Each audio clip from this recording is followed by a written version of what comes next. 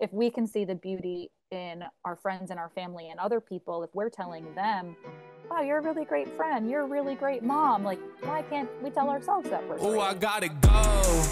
I've been working, told them please don't hit my phone.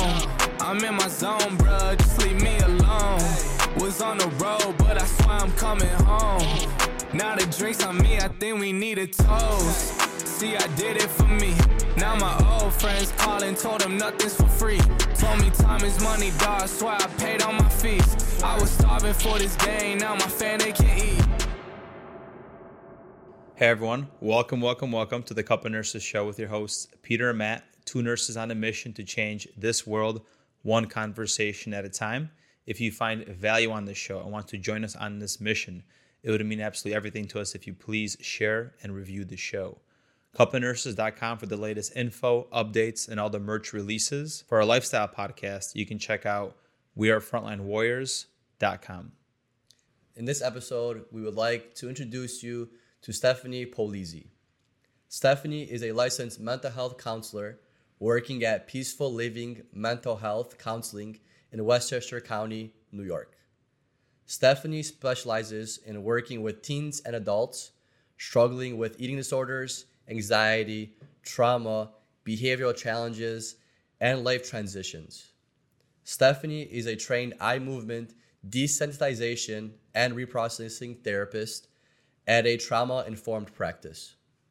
She uses a combination of EMDR, cognitive behavioral therapies, and other modalities when working with clients. Stephanie, thank you so much for being here. Can you give us a little background about yourself and how you got into therapy? Yeah, so I'm raised in Westchester County, New York, where I'm currently practicing at Peaceful Living Mental Health Counseling.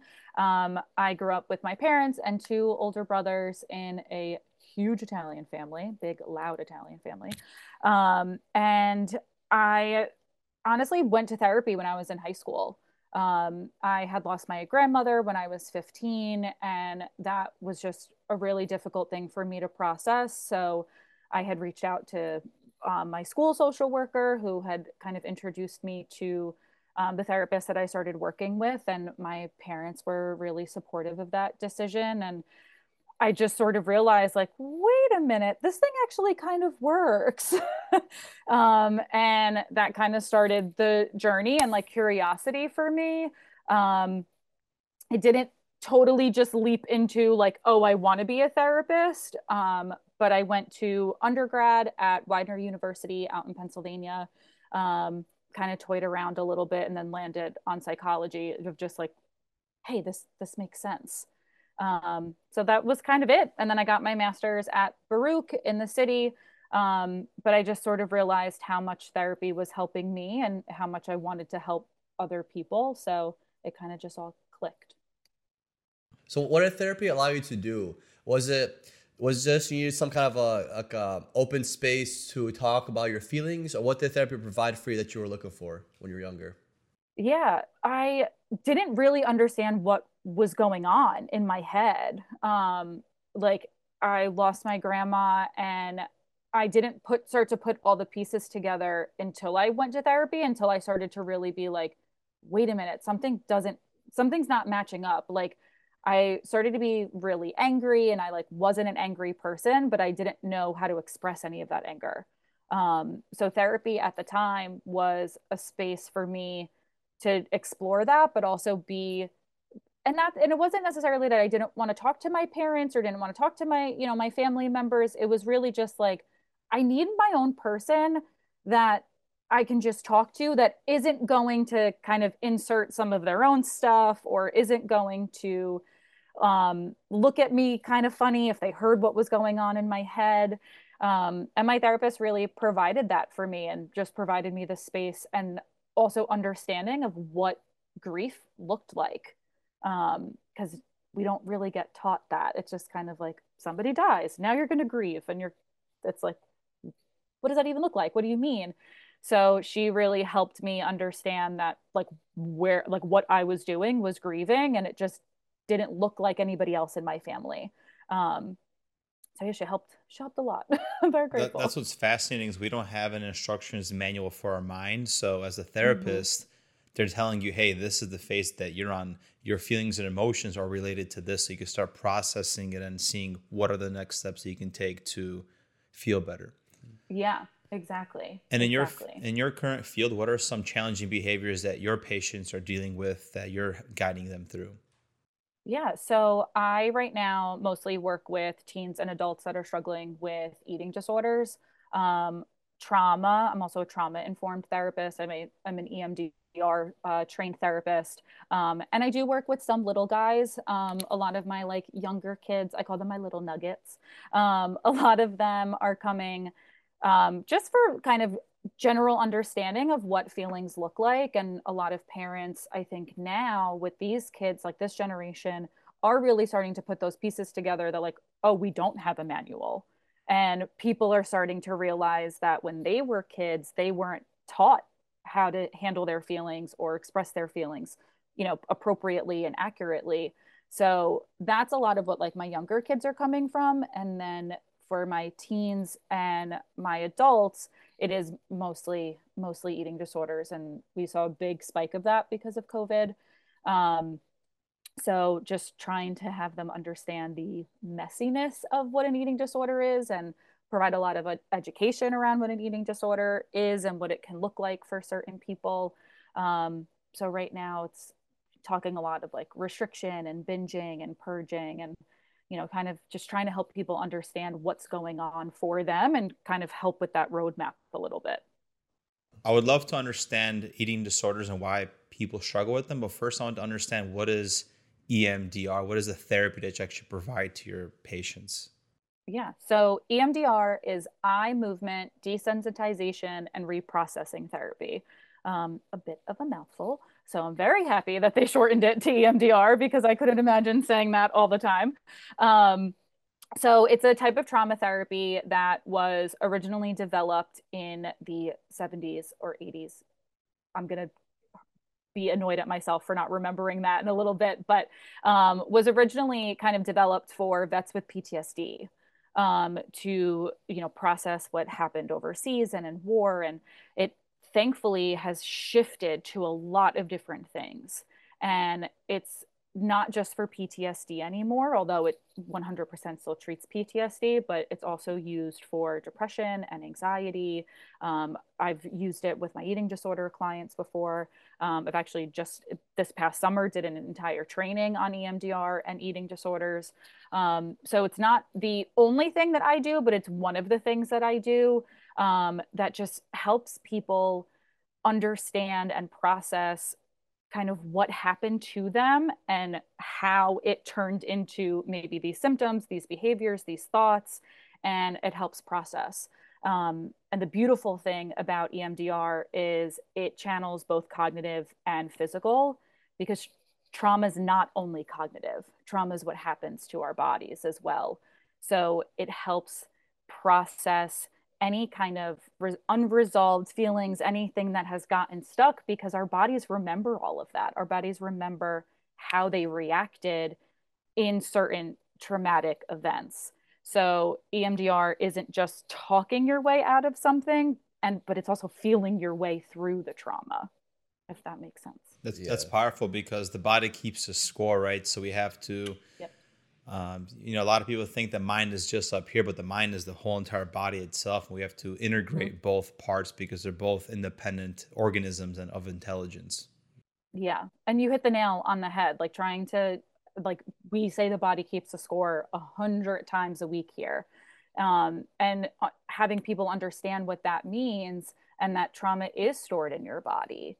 And the reason that maybe other traditional therapies haven't worked for people is because they weren't getting to those physical pieces. And EMDR can be used like as somebody's kind of first method of treatment. I think it's getting a lot more popular. EMDR, I'm hearing a lot more about it. We're having people call in and ask a lot more questions about EMDR. I think a lot of the times some people heard about it after they started some other type of treatment. I'm saying a lot, I'm sorry, but it can definitely be used as its own modality, and also in conjunction with other therapies, which is a lot of what I do.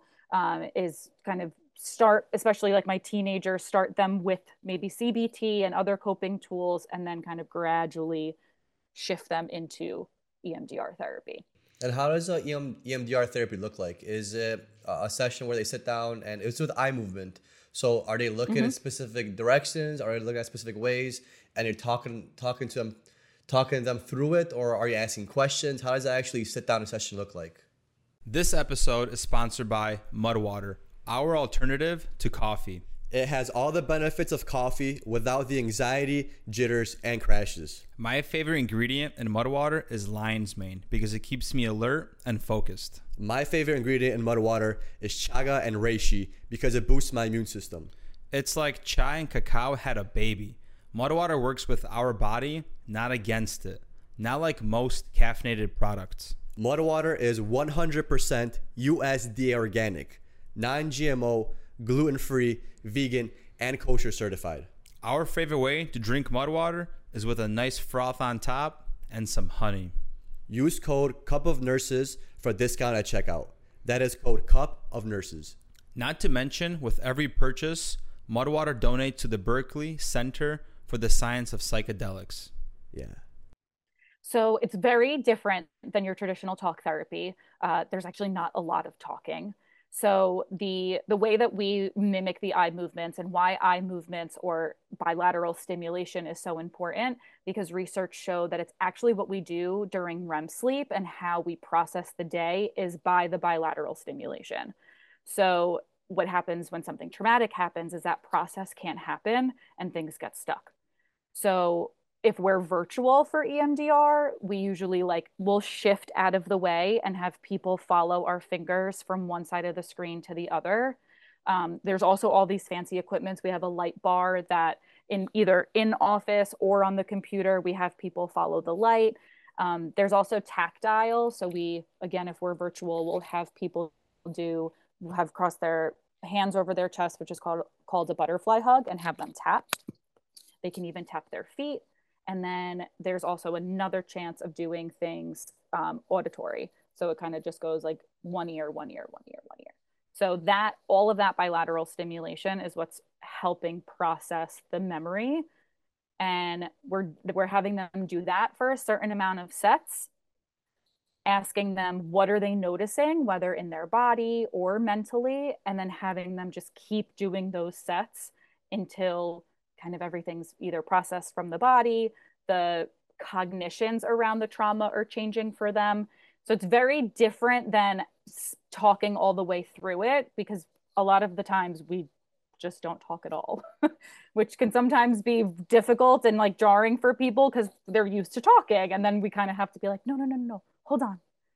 A little bit less talking, a little bit more feeling, because we want them to still stay in their bodies and be able to notice what is being released. So with this eye movement, it helps them I don't want to say relive, but it helps them focus on that memory, or is that memory come back to them in a better way? How does that eye movement actually open up these neural pathways to help them remember this or process through this? And so before you answer, I'm gonna take a spin at it too, because I'm thinking about it. Very fascinating, by the way. I feel like when they're doing all these tapping, they are almost putting our primitive mind into a hypnosis where you're focusing on the movement. So your mind is busy with the movement, and you're able to feel your body, because so many times we're using our mind to experience reality, but we're not using our body to experience reality. That's just how does that differ from somebody just say meditating? Because you're not asking any kind of question. It's just how does that differ? How does that differ? Because in my mind, I see this as just a person sitting alone and processing through these memories. Just thinking about it is given the greater help than the eye movement. How does the actual eye movement actually help facilitate this kind of you say therapy or healing? So we have them start with what's called a target memory. So in terms of an entire treatment plan, we kind of start with something in the present and have them do what's called a float back, which something in the present, we have them tap into an image, we have them tap into any other felt sense, And what we try to guide them through in a float back is allowing their mind to float to another point in time where they might have felt like that. So if it's anxiety or panic and like they have all of these symptoms in their body, right? They have like their stomach starts to flutter, they feel tense, they start sweating. More often than not, there's something in their past that has elicited that same experience, and that's where those neural pathways come in of like there's things that link up for a reason. And so we'll pick somewhere to start. And we, again, kind of ask them, have a memory, have some feelings, and we ask them to have a thought, like a positive thought. And then we also ask them to have a negative thought, sorry, and then also ask them to have a positive thought. And there's a rating scale of how disturbing this memory is. And we want that to reduce. So the highest is 10 and the lowest is 0. And while they're focusing on that image and they start to tap or they start to look at the eye movements, it all depends on preference for the client. It's not so much, we have to task them to do two things at once of like paying attention to the eye movement, but not too much, and pay attention to what's going on cognitively and physically so that they kind of all go together at the same time. And that bilateral stimulation is what's helping process all those physical symptoms. And it's honestly magic. I'm stunned every time I do it with somebody because the way that the brain works and the way that one image is able to have somebody jump to something else and make those connections of, oh, this is why I felt like this. This is why I had that reaction. And almost be able to understand for themselves just, oh, now I can kind of think, I can think this way instead. This way makes so much more sense. So they just kind of sit in, and I know it sounds kind of weird that they're like sitting by themselves and kind of just tapping a little bit, and then that's what's working, but it's just how all of those neural pathways are connected and what ends up being released for people, whether it's physical. I've had people start kind of crying in sessions. I've had people start kind of fidgeting a little bit and getting a little bit more comfortable. I even had somebody who's like actually like sinuses started to open up in session, and he was like wiping his nose by the end, just because things are being released in the way that they were sort of supposed to, but what ended up being disrupted because of the trauma. Fascinating. So you're just helping the person's body release the suppressed memory, the storage of energy that reduces the blockage. So the goal with this therapy is for them to realize their trigger, correct? And to make peace with it, or to see other aspects of reality of how to go about that memory or their thought or the emotion that kept creating that same experience, right? Yeah, and each client kind of comes for different things too. So helping identify triggers is huge. And a lot of the kind of thought component that goes into EMDR is these kind of negative cognitions of it's my fault, or I should have done something, or even like, why did this happen to me? I'm a bad person, kind of all of these things. And then realizing, oh, wait, none of this was my fault, or this, like, yes, this happened to me, but I didn't cause this. I'm not a bad person, because that's what our brain ends up telling us in terms of like trying to survive. We're trying to make sense of the traumatic thing that happened, and we more often than not automatically start to blame ourselves. So I must have done something to have XYZ happen. And with EMDR processing, we're able to process sort of those unresolved feelings, those physical feelings that are trapped, and get to a better place and be able to say, wait a minute, how could I have caused this thing? That doesn't make sense. Yeah, it's very interesting. I'm really curious on how you got involved in working with people that had eating disorders, anxieties, and other challenging behaviors. What made you go down that route versus other you could say psych issues, if you want to call them psych issues, or just issues in general? Yeah. So I was in a sorority in college, and our philanthropy was the Association for Anorexia Nervosa and Associated Disorders. So we 1 week, I believe it was in the spring semester, it was called ANAD week, and we were raising money and had fundraisers. And we actually had somebody from my student health center, one of the therapists, talk about eating disorders in the college population. And as I'm sitting there listening to this presentation, I quite honestly had a light bulb moment of like, wow, all of this stuff really makes sense. And I want to know more about it. And I tried to get an internship at an eating disorder facility when I was in undergrad, but timing of things just didn't work out, but it just never left. So even when I went to grad school, it was something that I was asking professors about and trying to find internships for. Um, it's I don't have much other than it was just something that made sense to me.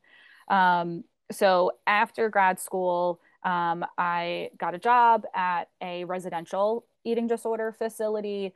And that's just honestly where I started to learn, and from the ground up, basically, of what does an eating disorder look like, where, like, why are eating disorders triggered, and, how to help. And I was there for a few years before taking the leap and kind of moving to private practice. So that was huge. I went from residential to outpatient. So that was a little bit jarring, but it was something that not a lot of people understand. So I was almost happy to be one of the people that did understand, and then able to take it and, make a career out of it and be able to help people and help their families also understand what was going on. And Stephanie, can you help us understand why people have this behavior of eating disorders? Is there a theme, a root cause issue that causes this trigger for people to binge on food? Yeah, so there's not one specific cause to an eating disorder. Sometimes there's a genetic component, like just like that genetic predisposition. Sometimes it can be trauma. So if we, kind of look at COVID, it spiked so much because our whole world got turned upside down, and people were trying to figure out ways to cope with all of the unknowns. There could have also been some type of childhood trauma. The biggest thing, I guess, like the most cohesive way that I can explain an eating disorder is it's a coping tool. So there's that control piece of, I'm not able to control other things, so I'm going to control my food. I know that I can control if I eat this, when I eat this, what I cut out, and what I do after. And there's body image that goes into it, and like societally, that's a huge factor. How people view body image and the comments that get made about bodies, but also the comments that get made about food and how we're taught about food. So all of that kind of just squeezes all together, and more often than not, trying to identify what the purpose of an eating disorder is my main goal in like the first few sessions with a client, because it does serve a purpose. It's not just this thing that somebody chose one day, that nobody wakes up and is like, gonna have an eating disorder today.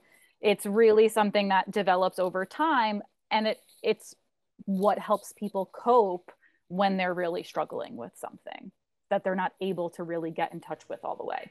Yeah. And is that the same when you're considering adults and teenagers? Are like, for example, when it comes to anxiety, eating disorders, or even challenging behaviors, are they suffering through the same things? For example, are these people having anxiety because of like a self-esteem issue, and that's true for teens and true for adults? Or is the reason why they have this eating disorder different between teens and adults? Like, is a teen more focused on a physical weight issue versus a adult is maybe like a trigger issue, or are they kind of the same when you take into consideration teenagers and adults? Yeah, a lot of the things end up overlapping for sure. I think timing of when an eating disorder started is huge too.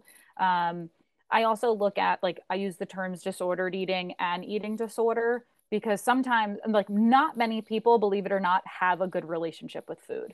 there's always kind of something lingering that, well, I can't eat this because of this reason. And it could be a weight gain type of thing. But a lot of the times, like, I'm kind of talking about the main themes of a trauma, of body image, of self-esteem, sort of that idea of like not feeling good enough. And a lot of people, unfortunately, do think that being smaller will help them overcome all of those, which is a thing that and then ends up reinforcing an eating disorder.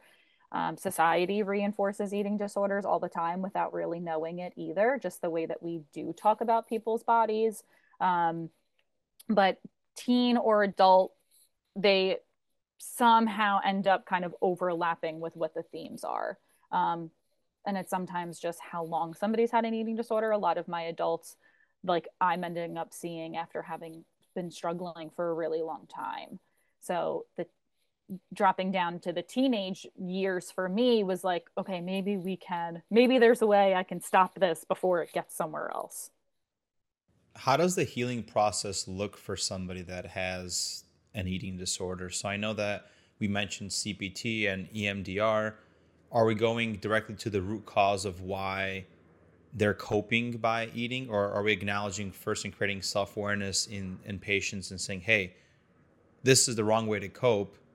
Let's cope differently, and then let's get to the root cause. What's I don't want to say systematic approach, but how do we approach patients like this for them to begin their healing journey? Almost like how that process looks? Yeah.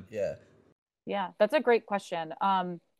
So me personally, I just want to make sure that I'm getting to know my client just for who they are. And I think one of the biggest things, to toot my own horn for a second, I think one of the biggest things that I do bring to my sessions is just the very relaxed and calm, like, be whoever you are in these four walls, because I'm going to be here anyway. I'm not going to judge you. I'm not going to leave you. I'm more often than not just as goofy to like make sure that my clients feel comfortable. I'm a dork. I'm a huge dork. And especially when I'm in session, like, I just try to use a little bit of humor and like just being a person to have my clients feel a little bit more comfortable. And it all just depends on what sort of timeline in somebody's eating disorder struggle they're coming to me. So sometimes they're coming in the very beginning and they're like, I don't know anything. I don't know anything about an eating disorder. And helping them connect those dots of, oh, restriction makes me feel in control. Okay, what am I trying to be in control of? And sort of go that way. So sometimes it's really behavior based on trying to reduce the symptoms, because a lot of the time too, like, those symptoms and symptom interfering behavior is going to push how long they're in recovery for. And then sometimes people come to me and they're like, yeah, I know why I do this and I want it and I'm done. Like, I'm done doing it. So that could mean maybe going the trauma route, and sort of having them also develop some type of routine. I like to loop in dietitians. I like to loop in like PCPs and also psychiatrists. Eating disorders are a very big like team approach. But it all just depends on what somebody might be struggling with and also what they feel comfortable working on. Because I'm not going to like, nobody's going to fix anything. I don't love to use the word fix, but this isn't going to go away unless the person is ready to let go. So I kind of try to ask a little bit of, what do you feel comfortable working on? Because I'm supposed to push you, but I can't push too much because then they're just going to shut down. So I really try to use a very much like person to person approach, and then also really integrative of where that person might be at. Because sometimes they can acknowledge like, oh, an eating disorder isn't really helping me reach my like goal of life. Like, I don't want to have an eating disorder my whole life, but it kind of feels comfortable right now. So we have to look at it too, that you can't just tell somebody that their eating disorder is wrong, because we're pulling away their main source of coping. If we pull it away and don't like kind of swiftly start to replace it with things, we're stripping them of how they've survived. Okay. Stephanie, I'm curious like what the process looks like in somebody that is successfully going through therapy. So is there like certain benchmark that you aim for? For example, client comes in, the first thing we have to do is have them realize that they have a problem. Mm-hmm. And step 2 would be for them, if they have an eating disorder, for example, maybe step 2 would be for them to develop a new relationship with food. And step 3, less of like the vomiting or less of the binge eating. How does that like a successful 6 months look like, or a year, or doesn't matter what the time frame is. What's like a mm-hmm. good, what are good benchmarks that you're looking for, and what is a successful therapy session actually? Yeah. I really look for consistency with food. So that's eating however many times a day. And that's where I would typically loop in a nutritionist, because everybody's like calorie intake and timing and things like that is all different. But really consistency with food, all of the things that they cut out, sort of reintegrating those into their diet. Obviously, unless it's like for allergy purposes or, other like more extreme medical things, but more often than not, people are cutting out carbs because carbs make you fat, or sugar makes you fat, or something makes you gain weight. So it's reintegrating some of those foods and also having a really balanced diet. Like, we want people to have a good relationship with food, of course, and not be fearful of foods or not, want to eat foods for the fear of gaining weight. But we also want to make sure that they're getting their nutrients, because a lot of the times, especially, clearly if I'm working with somebody who is at a low body weight, like they're not getting all of their nutrients. If I'm working with somebody who maybe binges, like, you also have to get that routine back of consistently eating, because those binge cycles is just going from like starving to full or over full, and having your body learn that, oh, I'm getting food, and I'm getting food consistently, and having them trust themselves, but also their body trusts them that it's going to be fed. So straight up, like strictly food wise, it's really finding that consistency of eating often and eating until you're full, and identifying what full means for somebody, and having a more balanced diet. I'm really big on like routines with coping tools also, and like looping in that self-care, trying to figure out how do we replace the restriction, how do we replace the purging, the binging with something that makes more sense, whether that's meditation, whether that's like calling a friend, whether it's reading a book, like trying to figure out what coping tool is able to kind of ride that urge of wanting to do the thing that we're trying to eliminate. Okay. And for example, this is very similar to the last question I asked, but for example, I'm someone that has anxiety or challenging behaviors, and I know I've been struggling with it, but I don't want to see a therapist yet. I want to try to do it myself. So if I suffer for anxiety or these bad behaviors, like for example, I don't know, maybe you're just a really violent person or something, what are some steps or what's a process I could do for myself alone that'll maybe help me overcome these anxieties or challenging behaviors? Mm-hmm. So understanding where a lot of them come from. So our anxieties don't just pop out of nowhere. Like that fear is based in something. So maybe asking the questions of, okay, what purpose does this serve? What's this anxiety trying to tell me?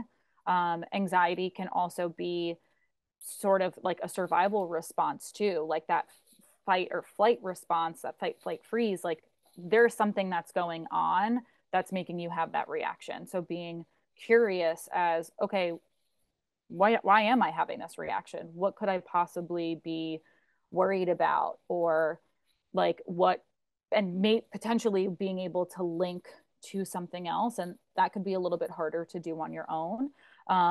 But thought reframing is something that I teach clients in the very beginning. And just my typical question is, what would you say to somebody else? So that's something that like you can do on your own. Like, oh, I'm telling myself Like I was anxious before we logged on for this. And I was like, oh my God, you're going to mess it up. Oh my God, you're going to sound stupid. Taking the time for me to sit there and be like, okay, would I tell somebody else that they would sound stupid? Like, no. And trying to reframe your thought in that perspective. Finding the things that you love to do and that make you feel good. That's coping tools. Coping tools are can be very simple of, I like to go for a run. I like to talk to my friend. I like to read a book. And a lot of the time we, especially with like the go, go, go of school or work or whatever, we lose that time for ourselves. So really making sure that we're getting that time, we're carving out that time for ourselves and doing the things that we love that allow our bodies to relax, that allow our minds to relax. So it's piecing together where my thoughts are coming from, what's going to make me feel better, and also knowing when to reach out for help. Because sometimes we can try to do that process on our own, and a lot of people do. I mean, that's why we have books, it's why we have podcasts, and it's why we have a lot of other resources. But at the end of the day, if we can't do it all by ourselves, it's also being able to kind of have that conversation with yourself of, okay, I've been trying to do this for X amount of months, like something's not really working, maybe now it's time for me to seek out help. Yeah, and I know one more thing, so I don't forget. I was just going to piggyback, but go ahead. I was going to piggyback too, I can piggyback. Yeah, one thing that I feel like people don't realize and kind of underestimate is how much time this is actually going to take to actually change. Because if you're going through this same thought process for the last 8 years of your life, a 1 month therapy session is probably not going to fix that, because you've been thinking and doing these things for the last 8 years of your life. Those are almost engraved in you. That's just like how you are a person now. And you have to change what kind of person you are to not think those same thoughts and not act in those same ways. It's a big time commitment. But remember that you live a long life, and 8 years of negative thinking seems like a lot, but why don't you put in the hard work for a year and have the next 20, 30, 40 years of your life be all positive thinking? You got to put in the time, you got to devote it, and you got to understand that, hey, I'm a person. Maybe I sucked as a person these last 8 years, but it's not the person that I am moving forward. It's going to take some time to change myself as a person, but I'm not this person forever. And I have the power to change the way I think. I have the power to change the way I act, except I have to put in this process. I have to commit to myself that I'm going to start changing things. And you got to put in the time, put in the effort, and you'll eventually change it as a person over time. Yeah. Yeah. A lot of what I think about is like exactly what you said about like the 8 years. Like it's a scale. Like if you're doing this for this long, isn't this side going to be heavier than this side? So we have to kind of balance those things out. And one thing to look at too, I come from a trauma-informed practice, which basically means like we want to look at what happened to you, not what's wrong with you. Because a lot of people do have that feeling of, oh, there's something wrong with me. You most likely do the thing that you do because of something. Like this was your reaction to this thing that basically got, like you said, embedded. I explain neural pathways of like roads, of like if you're continuously going down the same road of I'm a bad person, I'm a bad person, I'm a bad person, it's going to stick. So we have to find the thing that's going to help kind of pave that road, but also pave a better one. I wish so that time is huge. I wish there was like some therapy. Maybe in the future it'll be a pill where you take, and all of a sudden all the neurons that wired together are all free, and you could just create your own synaptic connections again. And piggybacking off your right. To be determined, right? And then piggybacking off what you guys were talking about on how to cope with this, and you were mentioning anxiety. It's really hard to realize the stories that you're telling yourself and the thoughts that you have when you're just like very mind focused. So also people listening is drop into your body and tune into your breath and take these nice, mindfulness is a great practice for this, to see how is my breath? If it's rigid, if it's shallow, if your muscles are tense, why, right? And we have to ask ourselves, why am I feeling this way in this situation? What can I give myself that maybe I'm needing?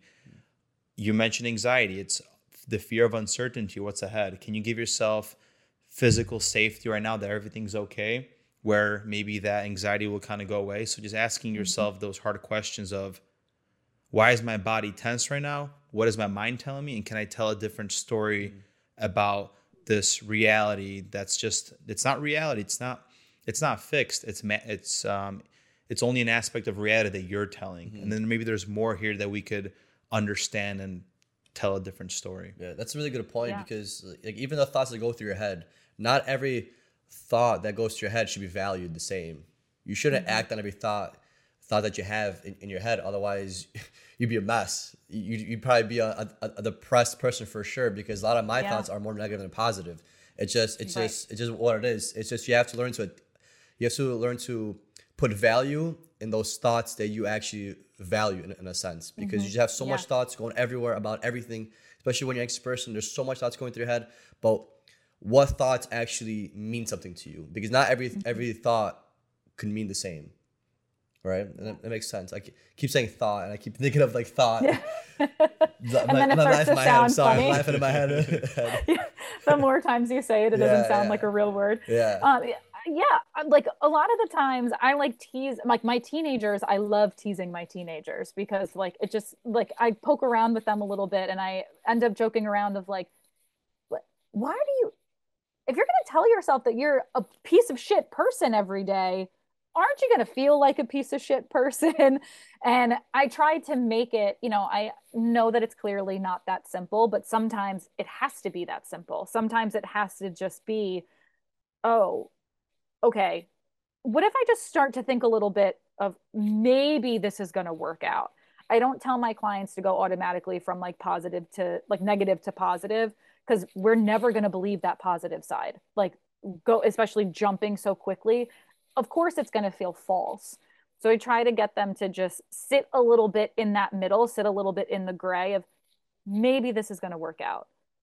I don't like myself right now, but maybe I'll like myself in a day, in 2 days. I'm working on this thing right now. I have to give it time. Like trying to sit in that gray a little bit, because I get it. We're not going to just automatically believe the positive. But what's the point of telling yourself that you suck every day? Like the world throws things at us. Life throws things at us already. And that's what I tell them too. Like, we don't know what's going to happen. So something shitty could be happening in a month from now. Do we want to keep feeling like crap because we're telling ourselves that we're crappy? Or do we try to be a little bit more gentle on ourselves, have a little bit more of that compassion? Because like you said, like figuring out what thoughts are of more value. If we can see the beauty in our friends and our family and other people, if we're telling them, wow, you're a really great friend, you're a really great mom, like why can't we tell ourselves that we're great? Yeah, very good point there, because all that is data if you think about it. So you telling yourself negative stories, data, you hearing that you're a great person from your family's data too. Now the question is what data are you going to focus on? That data, the thought that you're saying I'm not good enough, is just one data point, unnecessary. We could just void that and focus on something that's more positive. And that could be anybody that's in their day to day. What are if the thoughts aren't adding value to my life, aren't making me feel good, then maybe they're from somewhere stemming down from some insecurity, low self-worth that shouldn't be there to begin with, and we could just dismiss them to focus on a data that's actually going to align, like you said, with our client's goal or make you feel better wherever you're going in life. Yeah, I tell my clients to ask themselves, and I do this for myself, but have them ask themselves, what evidence do I have that makes this thought true? Where is this evidence coming from? And I have them do that on both sides, because the negative for them has some type of evidence. Oh, well, I'm stupid because I got a 60 on my math test. Okay, well, can you name me all of the ways that you're smart too? Because I'm sure there's a lot more evidence as to how smart you are, rather than how stupid you are because you got a 60 on a math test. And I have them ask themselves the question too of, is this a reliable source of information?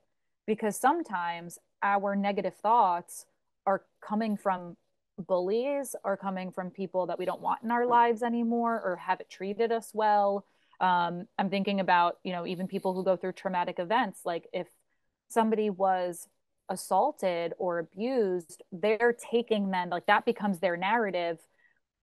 The person who was the abuser is not a good source of information. They're not a reliable source of information.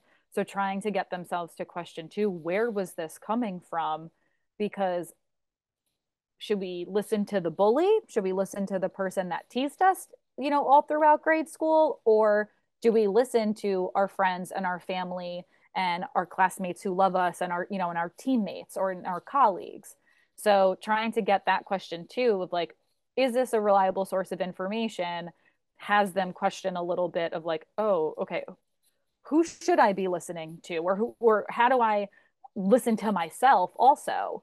Because we're a reliable source on ourselves. We sometimes don't think that we are, but we're not going to, like, nobody is going to know us better than we know ourselves, especially if we take the time to do that introspection. And like what you were saying before of like just sitting with yourself a little bit and being more aware of what's going on.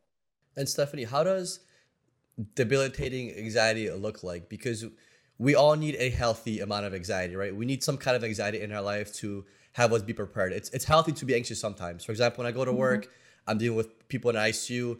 I'm anxious that somebody might die. And I need that anxiety because that keeps me more alert, more focused on what's going on. But how does somebody look like that's actually suffering through this high anxiety state? And also, like, for example, depression. People tell me, oh, I'm depressed. It's just like, no, not necessarily depressed. You're just sad sometimes. And we're just naturally sad sometimes. You're just saying you're depressed because you just have a sad day. You're not necessarily diagnosed with depression. You don't got to hop on any kind of SSRIs. You're just having a rough day or a rough week. It'll pass. You can't have good days without bad days. So how does somebody with actually debilitating anxiety look like and present? Yeah, I think the biggest thing for me is always like, how much is this interfering with your life? Because even the depression thing is huge. Like, oh, I'm depressed. Like you said, it's like today you were just sad. You had a little bit more of a sad day. But if somebody is staying in bed for several days, if somebody is getting, their hygiene is completely out the window, if they're missing work, that would be something that we would look at more of, oh, this person might be stepping into the realm of depression. Anxiety is similar in that way too, of how much is this interfering? Are you not able to do your job because you were actually so anxious that, I mean, especially for you guys, are you so anxious that you are going to kill somebody? Is that thought constant of, I can't do this because I'm doing it wrong. I can't do this because I'm doing it wrong. Is how present is that in your everyday? And are you able to reframe it at all? Is there any movement, or is it just still kind of stuck there? So I usually like to ask the questions of, okay, how is it social anxiety? Are we not able to like go out with our friends like we used to because now we're sitting just thinking, I'm this, I'm this, I'm this, I'm this, I'm this, I'm this, and we're so out of the moment because we're only in our heads. And just really like physically what that looks like for them too, that like really helping them identify like the heart racing, this like the stomach in knots, whether you're sweating, whether you're like cold all the time, like everybody's kind of anxious symptoms are all different too. But I really like to ask that, how much is this interfering? And if the thoughts are the only thing that you really can think about, and like you're just this big ball of like tense shoulders and gut wrenching feeling the entire day, and there's no resolving, there's not even a little bit of a reduction, that to me would be like, okay, we have to figure out what's going on, what we can do, because it is really impacting that person going to work, going to school, being able to be themselves, even if they like in their home, we're thinking like, oh, their home is a safe place. If they're not able to be themselves in their safe place because they're just so in their head all the time, that's something that I would then start to question of like, okay, let's try to figure out how we move away from this. And I know that's kind of what happened to me when I was like a little while ago, a few years back, when I was so anxious. It was like everything that I did was wrong, or everything that I did was going to end up poorly. And it was the only thing that I was thinking about was, I can't do anything because everything's going to be wrong. And I can't deal with the wrong, if that makes sense. Yeah, that does make sense.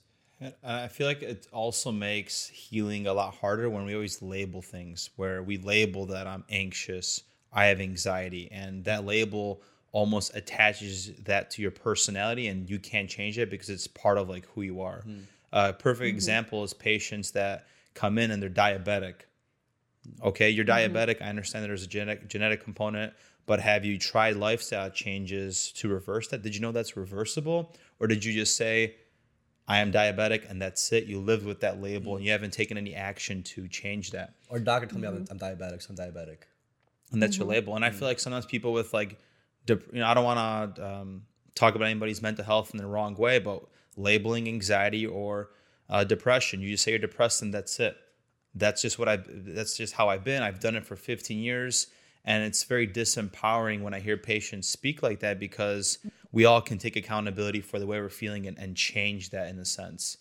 And that's also what's interesting about psychology and the DSM-5 and how we label things, again, because we put labels onto people, right? You have ADHD, boom, we slap that label. But what we're experiencing are just symptoms that the body is producing. That's ADHD. We're not getting to the root cause that the DSM-5 is doing. What if it's childhood trauma that has the same symptoms of ADHD, and we're just putting a label on ADHD and just calling it that and rolling with it? So it's we need some mindset shifts when it comes to that area of life. So it's like a cop out almost. It's almost like an easier way just for us to be okay with what's happening. In a sense. Yeah. And last thing, this is not only psychology, it's also in healthcare. We're labeling and putting labels, and we're creating lifelong customers with pharmaceuticals and patients versus doing the healing, both physical and both mental. Totally. Well, that's where my head was going, was a lot of this is the system. So even with the DSM-5, a lot of places, like I'm thinking about treatment centers. So when I worked in the residential treatment center, we had insurance calls every week for the clients. And we had to run down a list of reasons as to why they needed this level of care and not a lower level of care. And they're just checking off boxes. So it is a system kind of problem, because if you don't have this problem, then you can't receive this type of care. So I think a lot of the times my approach is like, I need to know the symptoms, because I need to know kind of, where to go, but I'm not sitting there being like, okay, you binge XYZ times a week, so here's your diagnosis. I'm like, oh, you binge XYZ times a week. Okay, why? What happened on that day? How do we move in there? And kind of asking those questions. But from a system perspective, like the insurance companies need those answers to be able to say, okay, this person deserves to be. Sometimes it is a deserving thing, unfortunately, because one different kind of number, one different statistic, they're kind of pushing people to a lower level of care when they might not be ready. But they're looking at all of these things of like, okay, cool, I'll pay for residential because she's X amount of sick. But I'm not going to pay now. I'm not paying for residential because she's not X amount of sick. So it's kind of like that. And I can see also too why it's hard for people then to separate themselves from those labels, because like you said, oh, well, my doctor called me diabetic, so of course I am. It's like when you're being told that you need to meet certain things to be sick enough for care, it's hard to separate that. But I think I think we can move away from that. And I think people have started to a little bit. We have, long ways to go with it, but BMI is the biggest thing that I kind of think about too. Because BMI is looked at a lot for eating disorders, but also just for healthcare in general. And BMI was made up by an astronomer. BMI wasn't even made up by a doctor. BMI, it literally was an astronomer that made up BMI. I don't know how much more like bullshit that could be in a medical like space. I'm curious though to see if you guys, because I know you guys travel. Have you guys come across people with eating disorders in the hospitals? Not a lot. So we do ICU. So I saw two eating disorders. One was a girl that was in her early 20s that was just super malnourished, and she had to actually be checked into the ICU because we had to give her TPN. And another one was an eating disorder, but it was an older person that was just failure to thrive. So that was not necessarily like an eating disorder. We were classifying it as an eating disorder, but it was just more of a malnutrition. Like swallowing glass and stuff. Was it that one? No, this was Okay. back. None of these happened here. Okay. This was back in Chicago. But yeah, I haven't really like only one case in the last like Yeah. 5 years I've been because it's ICU. A lot of our patients come in for are Right, usually right. older. It's more of like a respiratory issue or cardiac issue. We don't really see too much Right. of that. And if like for example someone with an eating disorder comes in, they're not necessarily coming for the eating disorder. They're coming for the complications like a stroke Right. because of the eating disorder or something that happened because of the eating disorder. Yeah. So I Right. never treat anybody Yeah. with it. Yeah. Yeah. Yeah. I want to put this out there too. Like, I appreciate having this conversation with you guys because I have also seen the way that people have gotten treated by medical professionals and who don't really know a lot about eating disorders. And they're not really taught. When I first started working at the residential facility, and I explained to some of my colleagues that I actually had a class in grad school about eating disorders. It was 6 weeks, it was sort of a half credit class. Everybody else was shocked. All the other like social workers or mental health counselors are like, wait a minute, you learned about these in school? This was like a week, and we got, kind of, we moved on to the next topic. And it's unfortunate because it's not really talked about. And just from like a medical standpoint, I had once actually taken somebody to an ER, and the client at the time was explaining to the ER doctor at the time of like, I have edema, like, and it's really, bothering me. It was in her legs, and, explaining a whole bunch of things. The doctor just dismissed her because she was at a lower BMI. She was somebody who was on the smaller side, and she did have a lot of weight to gain, but they weren't putting the two together, that she actually was experiencing edema and that she knew from her past medical history, because they didn't really know about eating disorders, and they didn't really know a lot of like the complications on the medical side. I'm a little bit farther removed from the medical side now because I'm not in the residential setting. But that's something I just, I appreciate having the conversation, just because it's not, I'm sure that they're, granted maybe not ICU, but I'm sure they're in your hospitals. It's just a matter of like having clinicians, doctors and nurses that know more too. Yeah. You know what really blew my mind when you said that someone has to qualify into a certain like DSM-5 thing. It's kind of like mind blowing because you have to qualify to be diagnosed with like a certain issue, or you have to qualify to be labeled as this, so then you can get this kind of treatment. Is there like any other approach that we could take that doesn't involve having to qualify to get a certain amount of treatment? Should maybe do a approach that's more of like, it's to say treatment based instead of like symptom based. So let's just say somebody comes in with like some psych stuff. We first try to talk to them, then we try this, then we try that, instead of like having to first label them with some kind of a disease or issue before they could start treatment. I wish I wish that I could like snap my fingers, yeah, and like have a facility pop up tomorrow that's like, okay, everybody with this like behavior, this like, history, whatever, all kind of come into a room. It really is, as far as I know in this moment, there's not really many places um, that would be able to be funded in that way, unless it was sort of like privately funded, and treatment costs a lot of money. So that's kind of the thing that I wish that it wasn't like that. I think there would be, a lot of factors, a lot of barriers to be able to have more of just a person approach, and not you knock all of these lists. So thank you. Listen, it's treatment centers are a business. We can't knock them. Like, they have to be a business. They have to somehow make money to run, and to have the resources. But unfortunately, it does end up being a little bit on the business side when you're working with insurance companies, and that you have to sit there and say, this person, you want the person to get better, but then as soon as they get better, they get kicked out, and they might not be ready for that lower level of care. They might not be ready for a PHP.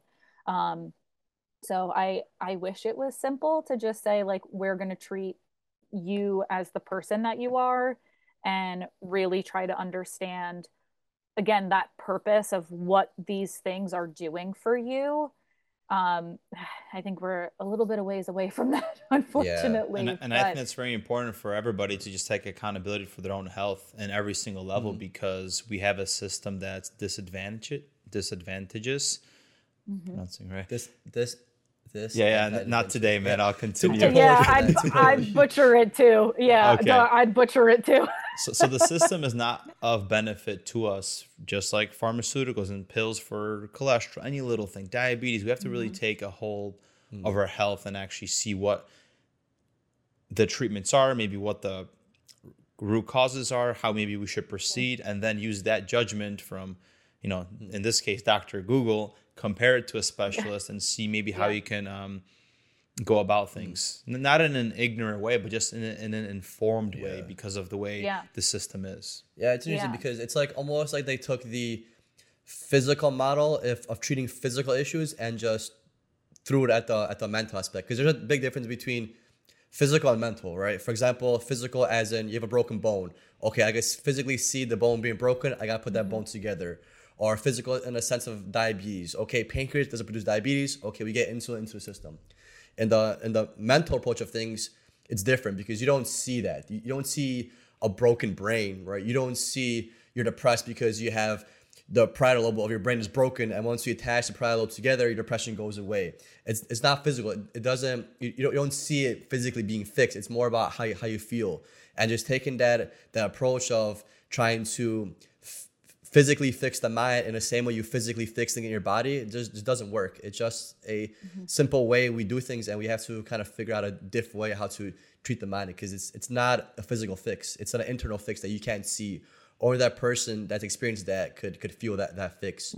And that's one of the things that that's one of the things that I love. It's also one of the reasons that I started to work with kids, because when I was in grad school, I was like, I'm working with 18 and older. That was my thing. I was like, I need to talk to adults, because I, at the time, was just like so set on this is the way that I know how to explain things. So like, I need adults. But as I've been in this field and have started to see a few more things and, just put more pieces together, it's why I kind of started to lower the ages that I started to work with, because I was like, wait a minute. Okay, if we can help somebody who's 6 or 7 start to understand their feelings, start to understand, oh, when I clench my fists and I get really hot and I want to hit something, that means I'm angry. Like, we can set up this generation for something so much better than our generation, like generations before them have had. So that's one thing that I'm grateful for in kind of the shift of what parents now start to see. And parents now like are asking those questions and are having their kids come into therapy, and there's starting to be less of a stigma about therapy overall, and like you're not like fucked up then you need to go to therapy, right? Excuse my language, but like me, like I see kids, my colleague Lauren sees kids, our newest therapist to Peaceful Living, Kate, also sees kids, and I think it's really great because some are coming in because maybe something did happen. Their parents got divorced, and like that's really big for a kid. And sometimes I've had parents just kind of say like, listen, I just want to make sure that my kid knows that they can talk to somebody. And I want to make sure that my kid knows like that their feelings are okay. And sometimes, and like I am very grateful. I work with really wonderful parents, and they ask for tips on, how to model things on a daily basis, because I'm only getting them once a week, but that's something that I'm grateful for, because I think that we are then able to put together, your body is reacting in a certain way and it's coming out maybe in a more mental way. So how do we put those together, and how do we move forward so that maybe a kid who has the tendency to like hit their sibling when they're frustrated is actually able to say like, oh, I'm frustrated right now. And it depends on language for however old the kid might be. But these kids also nowadays are amazing. They're coming into my office being like, well, I don't like this thing, and that my brother did this, and that's why I got really mad, so that's why I hit him. I know I'm not really supposed to. I know I should count to 10 and take a breath, and I'm like, who are you talking? Like, they're learning a lot more, which I'm grateful for.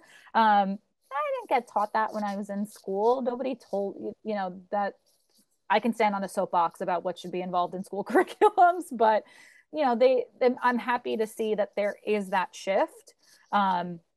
But I think that there's a lot of things like that. Even you guys mentioning diabetes, mentioning heart disease. I think if we start to really be able to explain things a lot sooner, like you always need something to happen to get treatment rather than it being prevented. And unless you get a really great doctor that sees your family history and is like, okay, let's have that not happen to you.